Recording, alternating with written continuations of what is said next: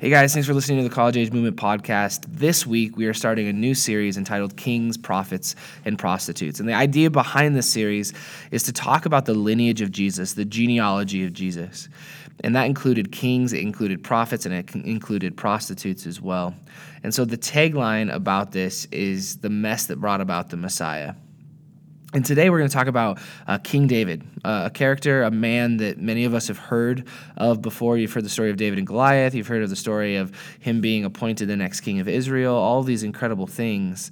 But the story that I want to talk about this week is the story of David and Bathsheba. And here's why. I think it's important that we understand that the Savior of the world came from a line of very messy people, and he continues to use messy people today. And that should be really encouraging for you and I, because we are obviously messy and broken. So we should know that God used messy people, and he continues to do it today. So we're going to be in the book of 2 Samuel chapter 11. We're going to start with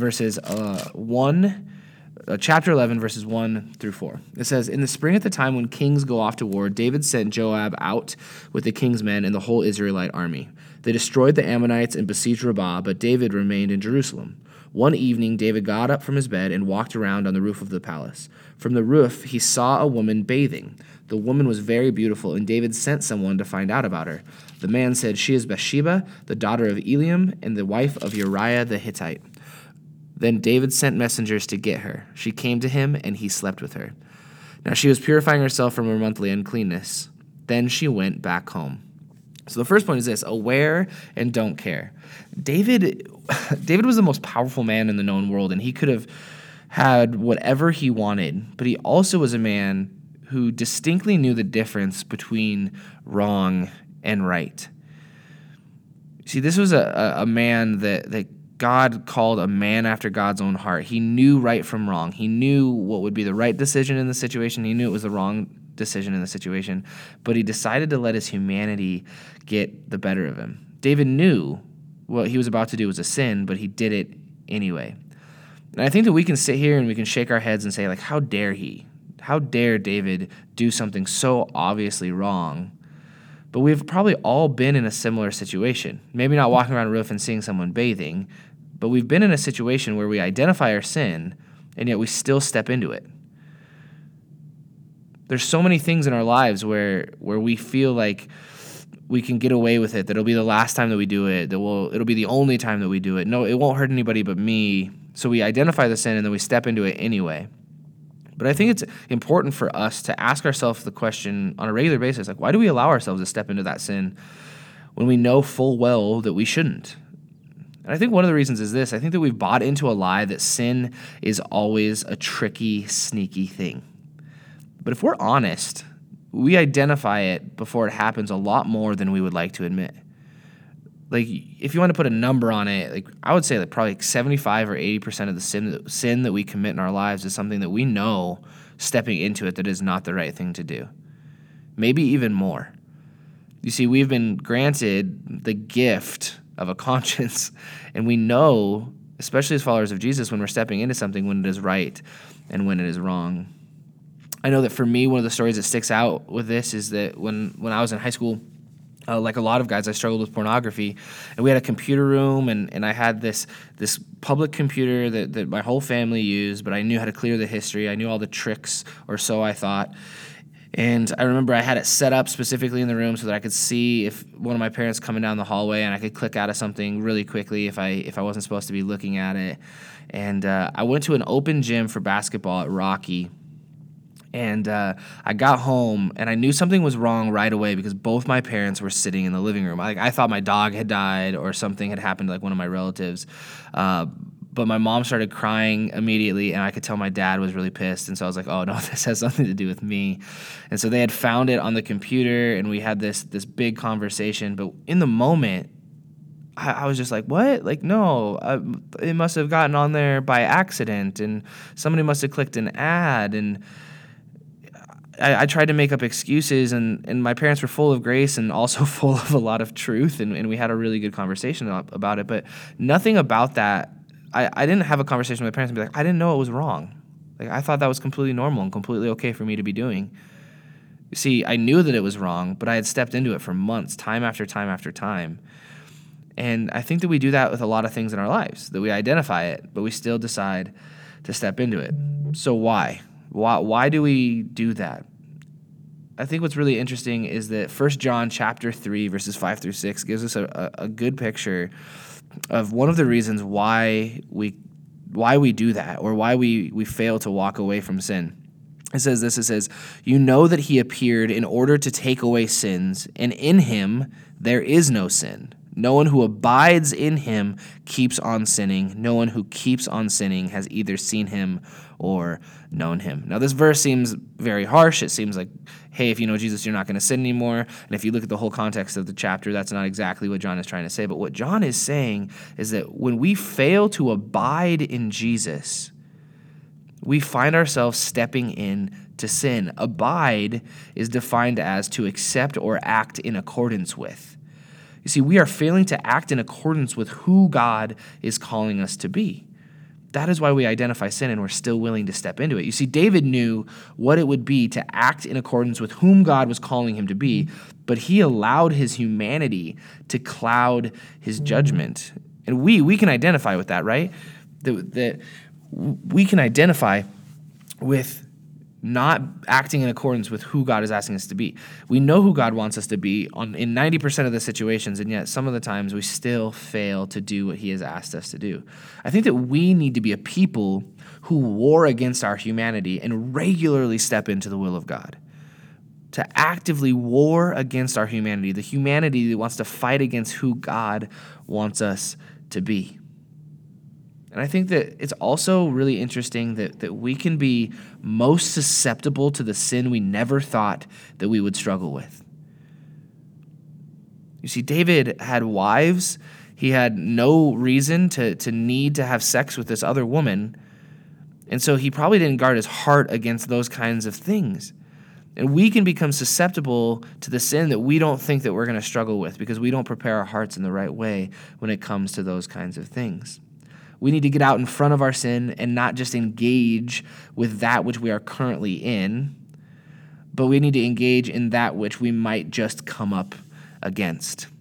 You see, we need to create hedges of protection around our lives in every facet because the enemy is looking for ways to get around our protections. And if we are only focusing on one thing, we're going to become vulnerable everywhere else. You see, David didn't know that Bathsheba was going to be bathing when he looked out of his window or when he was walking around on the roof of his palace. But here's what's interesting.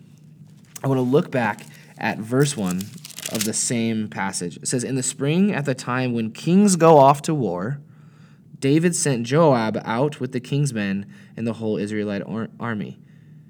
They destroyed the Ammonites and besieged Rabbah, but David remained in Jerusalem. So in the spring, at times when kings go off to war, which David is the king, he decides to remain in Jerusalem." See, David was not even supposed to be there. He wasn't even supposed to be at the palace. And if he would have been where he was supposed to be, he wouldn't have seen Bathsheba bathing and he wouldn't have committed this sin. So I think one of the questions we have to ask ourselves is this, am I supposed to be here? Am I supposed to be here? One of the greatest ways that we combat the sin in our lives is making sure that we are where we are supposed to be. And that means physically. Am I residing in the place that God has asked me to be? Am I physically in the situations that God would want me to be in? Am I at this party or am I in this situation? Can I remove myself from that situation, physically speaking? Because there are things where we find ourselves physically not where we're supposed to be, and that's where sin takes a hold, because we're not where God has asked us to be. I think that, am I supposed to be where I am? Am I where I'm supposed to be emotionally? Like, am I supposed to be here emotionally? Am I making sure to have healthy emotions so that I can handle my relationships and my circumstances well? Am I working on my emotions? Am I working on my mind, on my spirit, on my heart? So that when things come up, I can handle them with good emotion and I cannot act out of impulse.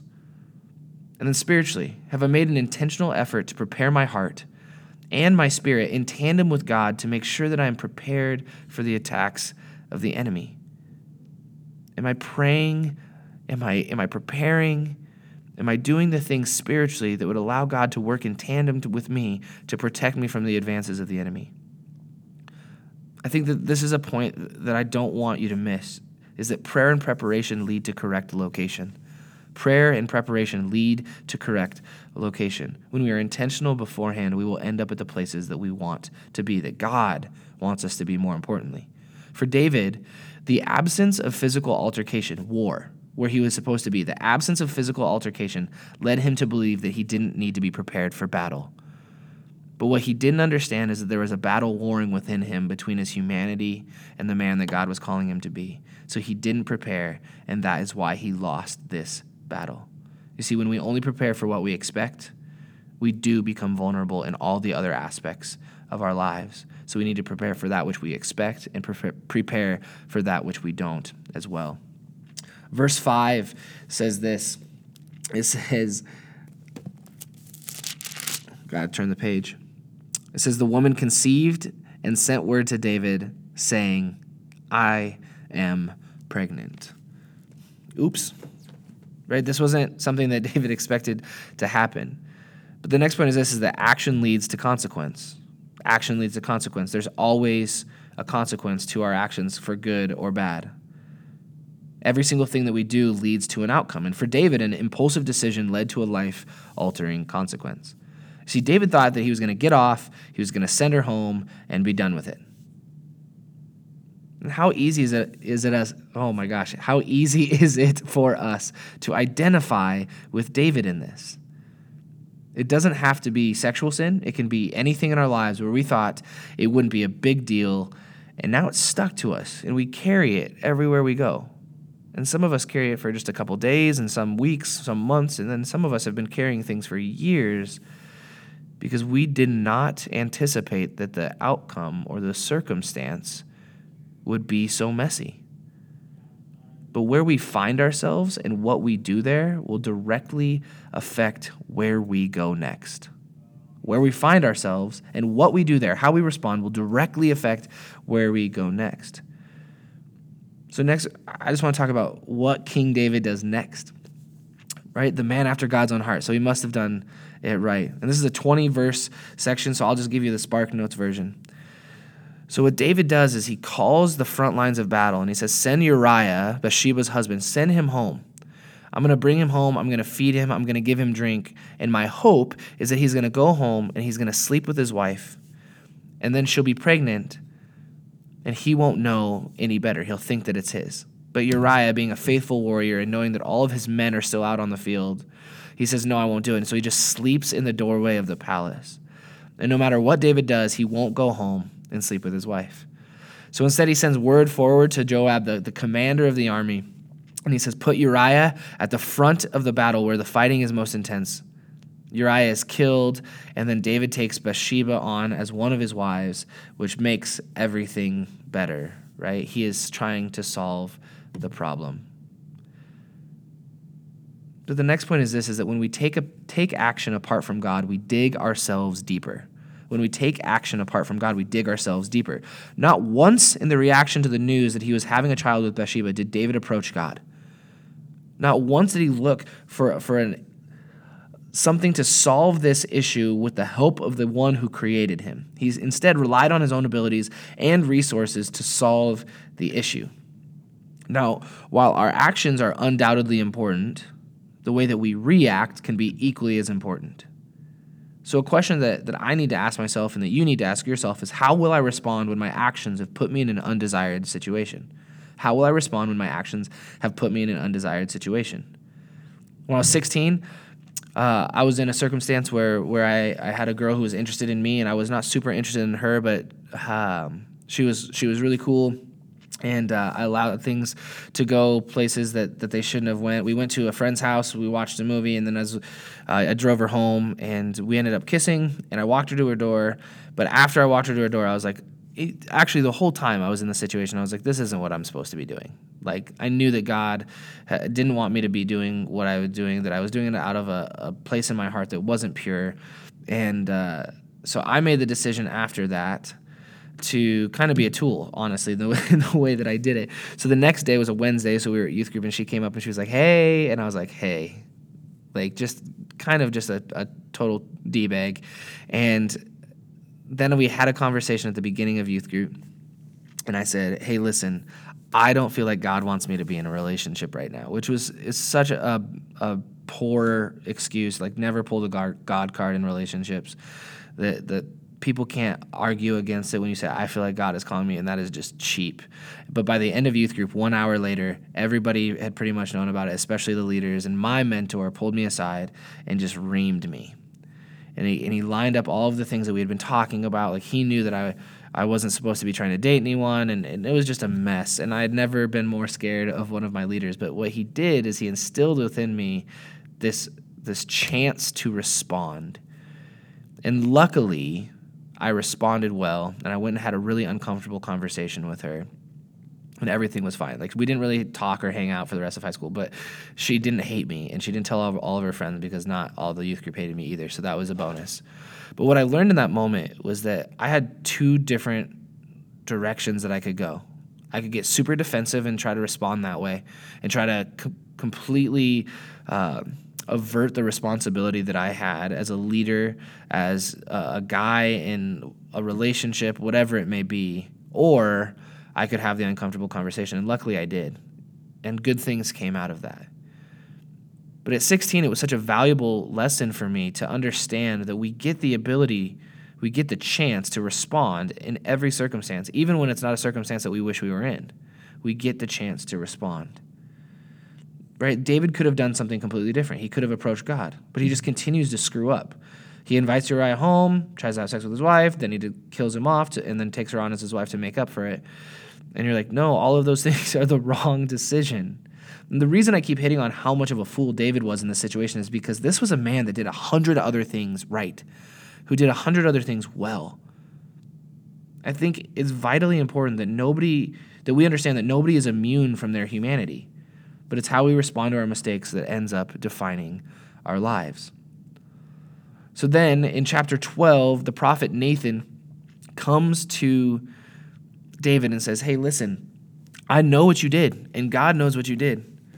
And you've sinned against God, and because of that, this child is going to be struck with an illness, and that child is going to die. And in chapter 12, verses 15 through 17, it says, after Nathan had gone home, the Lord struck the child that Uriah's wife had borne to David, and he became ill. David pleaded with God for the child. He fasted, and he spent the nights lying in sackcloth on the ground. The elders of his household stood beside him to get him up from the ground, but he refused, and he would not eat any food with them. I think the next point is that we have to give it to God. Give it to God. Pre, during, and post. That whatever the circumstances, we have to give it to God. We have to bring God in as soon as humanly possible. You see, unfortunately, David and Bathsheba's son dies. That what God said, what Nathan said, comes to be true. David's mistake leads to a terrible, terrible consequence. But within the circumstance, David changed his perspective and decided to seek God constantly. That in this terrible circumstance, God instilled upon David to be someone who pleaded, who laid on the ground in sackcloth and fasted and said, I want God to be a part of this. And even though it wasn't the circumstance that he wanted, something happened out of that. That because of David's willingness to change his posture, his now wife Bathsheba gets pregnant again and has a son named Solomon, who is also a king, who becomes the wisest man to have ever lived, and heir to the throne of David. You see, David's willingness to change his perspective, to change his posture, resulted in something great. And he had to go through a terrible consequence that nobody would ever want to go through, something that God would not want him to go through. But David was taught a valuable lesson, that we need to seek God in all of the hard circumstances and all the good circumstances too. Always relying on him, not just on our own human ability. God takes the rubble that is our lives and redeems it. And I think it's really, really vital that all of us understand that there's not a mistake in our lives that we have committed, that we will commit, that is unredeemable. Every circumstance God is a part of. He is in control of it, and he will redeem every single part of our lives. He will make it something incredible. He will take broken, messy people and create kings and prophets. And he will take prostitutes and he will make them these people that people want to be like. They will hear their story and they will see, wow, look at how God uses all people, man, woman, noble or not. To end this, I just want to say a prayer. And so wherever you're at, if you're able, I would just have you maybe open your hands, close your eyes, and I just want to pray a couple things over us as we head into this next season. Heavenly Father, Lord, I just pray that we would be a people who are always aware of our location. Lord, that you would uniquely equip us to be aware physically, emotionally, and spiritually who you have created us to be, where we currently are, and if that is where you want us to be. So Jesus, would we just have this knowledge that is beyond our own understanding, but Lord, that we would find ourselves in the places that you want us to be on a regular basis. Lord, we pray that we'd be a people who respond thoughtfully, who do not act out of impulse. Lord, that we seek you in all things. Lord, whether it be vocationally, spiritually, relationally, whatever it is, Jesus, that we would thoughtfully respond and that we would always seek you out. And Lord, as people speak into our lives, Lord, that we would thoughtfully respond to them well, that we'd be people full of love and grace and mercy. Lord, that we would never act out of anger or impulse, but Jesus, that we would thoughtfully respond. And Lord, we pray that we would also be a community of people that bring you into every circumstance as soon as possible. Lord, that we would seek you in all things. Lord, create in us the people that you want us to be. And Lord, would you always make us aware that you can use this mess to continue to bring about the Messiah and the good news that he brought. We love you. In your name, amen. Well, hey, thank you again for tuning in to the College Age Movement podcast. If you can make it here on Tuesday nights, we would absolutely love to have you. We meet at 7 o'clock at Faith Chapel on Tuesday nights, and we love this family, we love this community, and we would absolutely love for you to be a part of it. If not, we hope the podcast continues to be something that feeds you, brings life to you. We love you, and we hope to see you really soon.